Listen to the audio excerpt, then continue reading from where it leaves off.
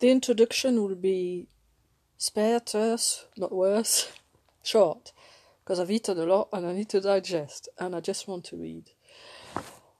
Alexis de Tocqueville, L'Ancien Régime et la Révolution. I remember reading this a couple of years ago. I started it and I really appreciated it.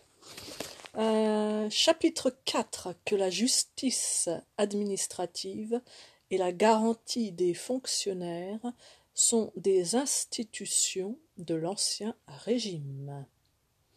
Il n'y avait pas de pays en Europe où les tribunaux ordinaires dépendissent moins du gouvernement qu'en France. Mais il n'y en avait guère non plus où les tribunaux exceptionnels fussent plus en usage. Ces deux choses se tenaient de plus près qu'on ne se l'imagine.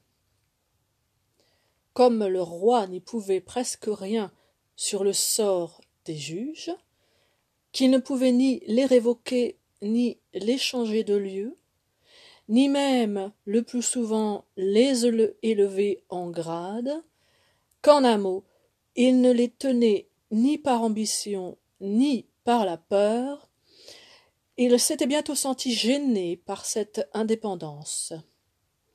Cela l'avait porté, plus que nulle part ailleurs, à leur soustraire la connaissance des affaires qui intéressaient directement son pouvoir, et à créer pour son usage particulier, à côté d'eux, une espèce de tribunal plus indépendant qui présentât à ses sujets quelque apparence de la justice sans lui en faire craindre la réalité.